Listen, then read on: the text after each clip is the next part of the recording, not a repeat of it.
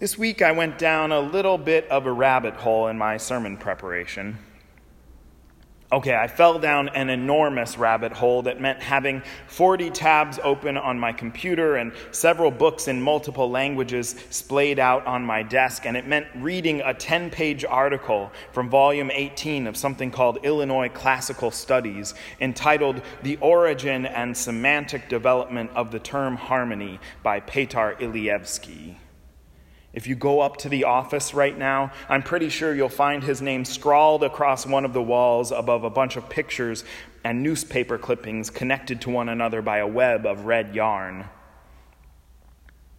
I wrote this week in a kind of conspiracy theory fever, and I'm pretty sure later in this sermon I actually use the phrase, "This goes all the way to the top." And the reason for all of this, like every sermon I've ever had spin out of control, is that I did one step too much research. I asked one question too many, and 4 hours later the office was trashed. I had discarded my original outline, and I still had nothing written. And the one question too many was this: is love a song sung in unison or in harmony? But let me back up now and explain about the sermon I planned on preaching. In this worship theme of everything is music, and on this Sunday when we have new members joining the church, it seemed like the perfect time to preach about harmony. I figured I'd tell a story about my family taking road trips when I was a kid, how we'd sing hymns and show tunes in 3 and 4 parts. I'd talk about loving musical groups made up of siblings whose voices are so tuned to one another you can barely untangle who is who. And then I'd tie it all together with this beautiful scripture from Colossians: "Clothe yourselves in love, which binds everything together in perfect harmony." But then I did one step too many of research. I decided just to look at some other translations of this verse, just to see what I might find out. And what I found out was that none of them contains the word harmony, which this sermon is supposed to be about. And worse still, most of them substitute the word unity, which is basically the exact opposite. Love binds everything together in harmony. Love binds everything together in unity. Which is it?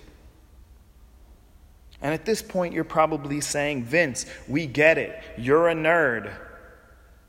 But why does it matter?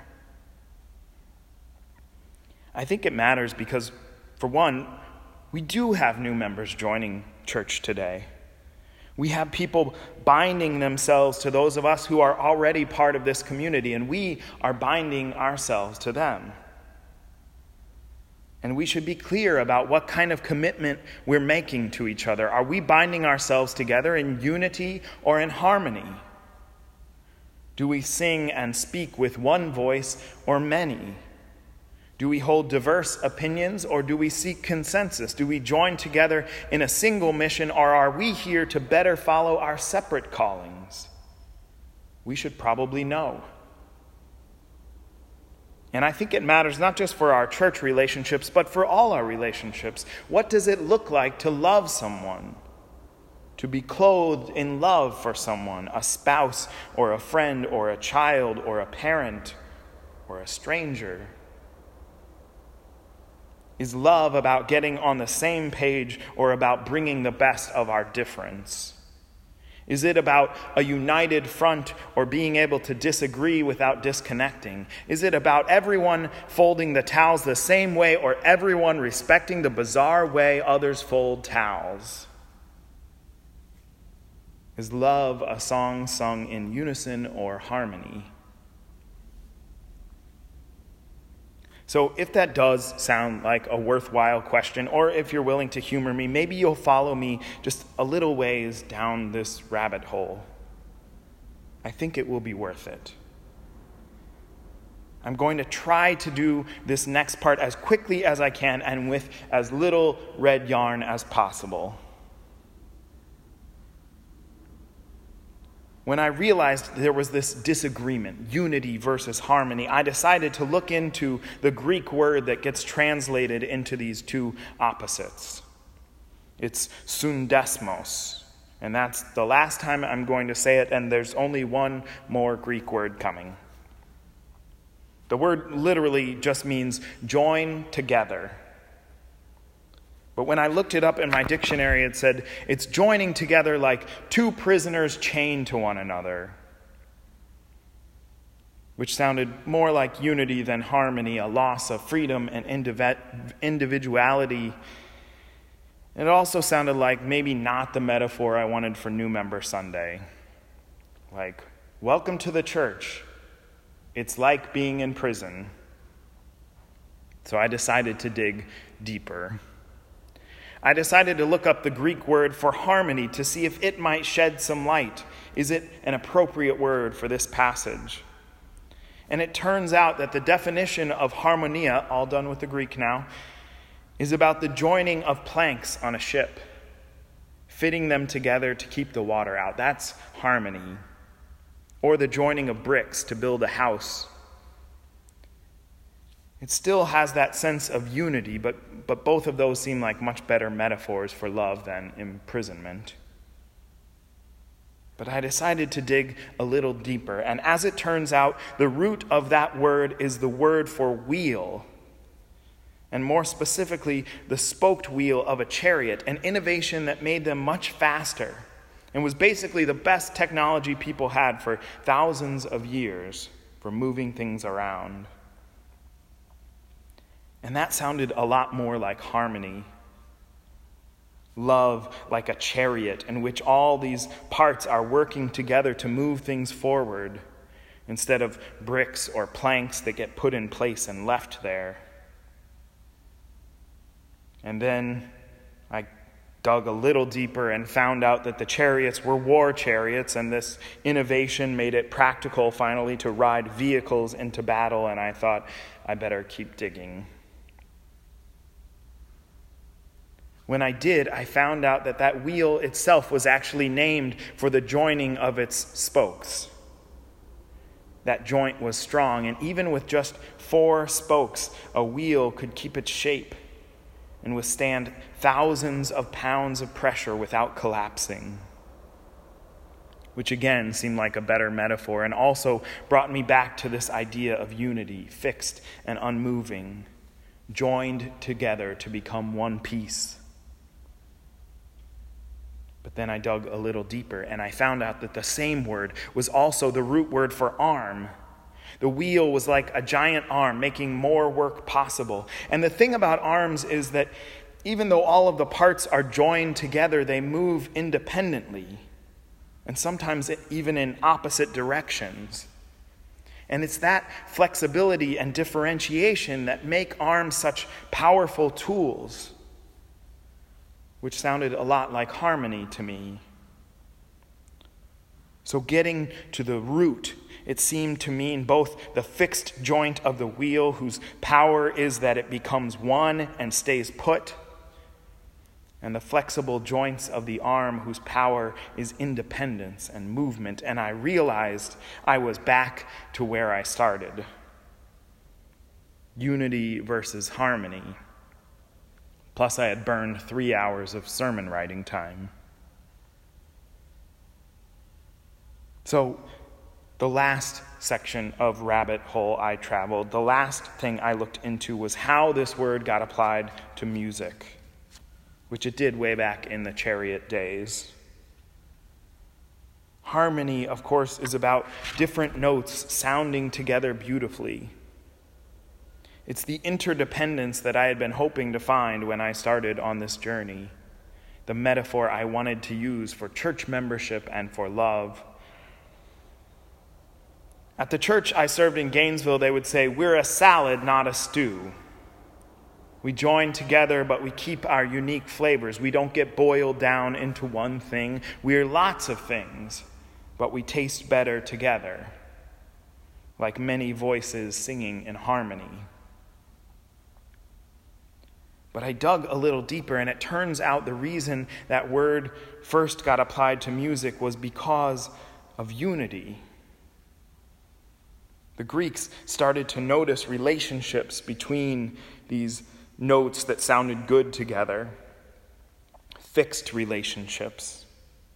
It turned out that if you took a string from an instrument and you cut another string exactly half its length, you got the same notes an octave apart. And if you cut it 2/3 as long, you got what they called a quinta. And if you cut it 3/4 as long, you got a quarta. It turned out that underneath the beauty of these independent harmonies was a secret, hidden unity. While the different parts wove in and out of each other in pleasing ways, they were making audible a deeper relationship. It was both harmony and unity. An undiscovered order at the base of all of those separate moving parts. Plato called it the harmony of the cosmos, or the soul of the world. Heraclitus agreed, the deepest truth of our world is an invisible fastening of everything to everything else. He called it logos, which means word, and also, I guess, there was one more Greek word in this sermon after all. It's the same word that John begins his gospel with. In the beginning was the Logos, the Word. And the Word was with God, and the Word was God. So yes, this thing goes all the way to the top. Above all, clothe yourselves in love. Love, which is the invisible fastening of all things. Love, which is the secret order beneath all beauty. Love, which was from the beginning with God, which is God, which goes all the way to the top of the universe, and if you dig a little deeper, goes all the way down. In the Book of Delights, the poet Ross Gay writes about the hidden order beneath a forest floor. He says, in healthy forests, there exists a constant communication between roots and mycelium.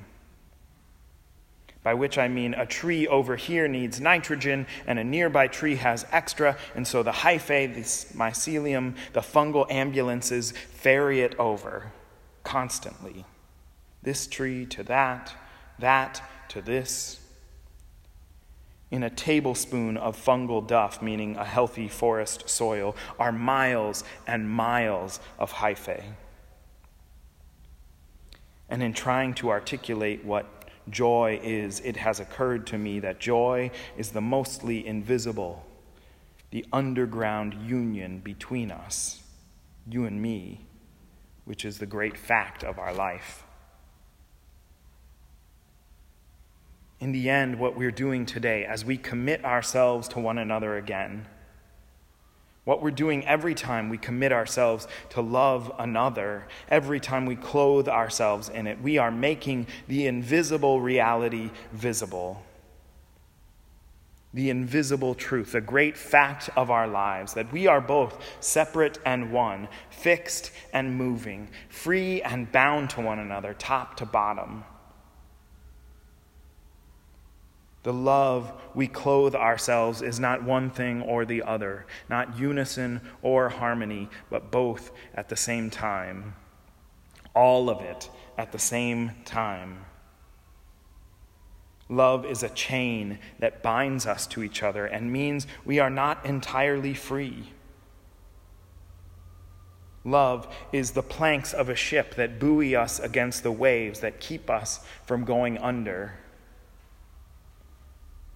It is the joining of bricks to make space, to create a home. It is a wheel that helps us carry a load and move forward and sometimes leads us into conflict. It is an arm whose parts move in opposite directions but toward the same goal. It is miles of fungus making sure that what is needed is found and what is abundant is shared. Love is a chord of beautiful music sung by siblings, the voices so tuned to one another you can barely untangle who is who. It is a word which exists before and beneath and within everything. A word made flesh, made real and tangible here in us today. Invisible until we make it known.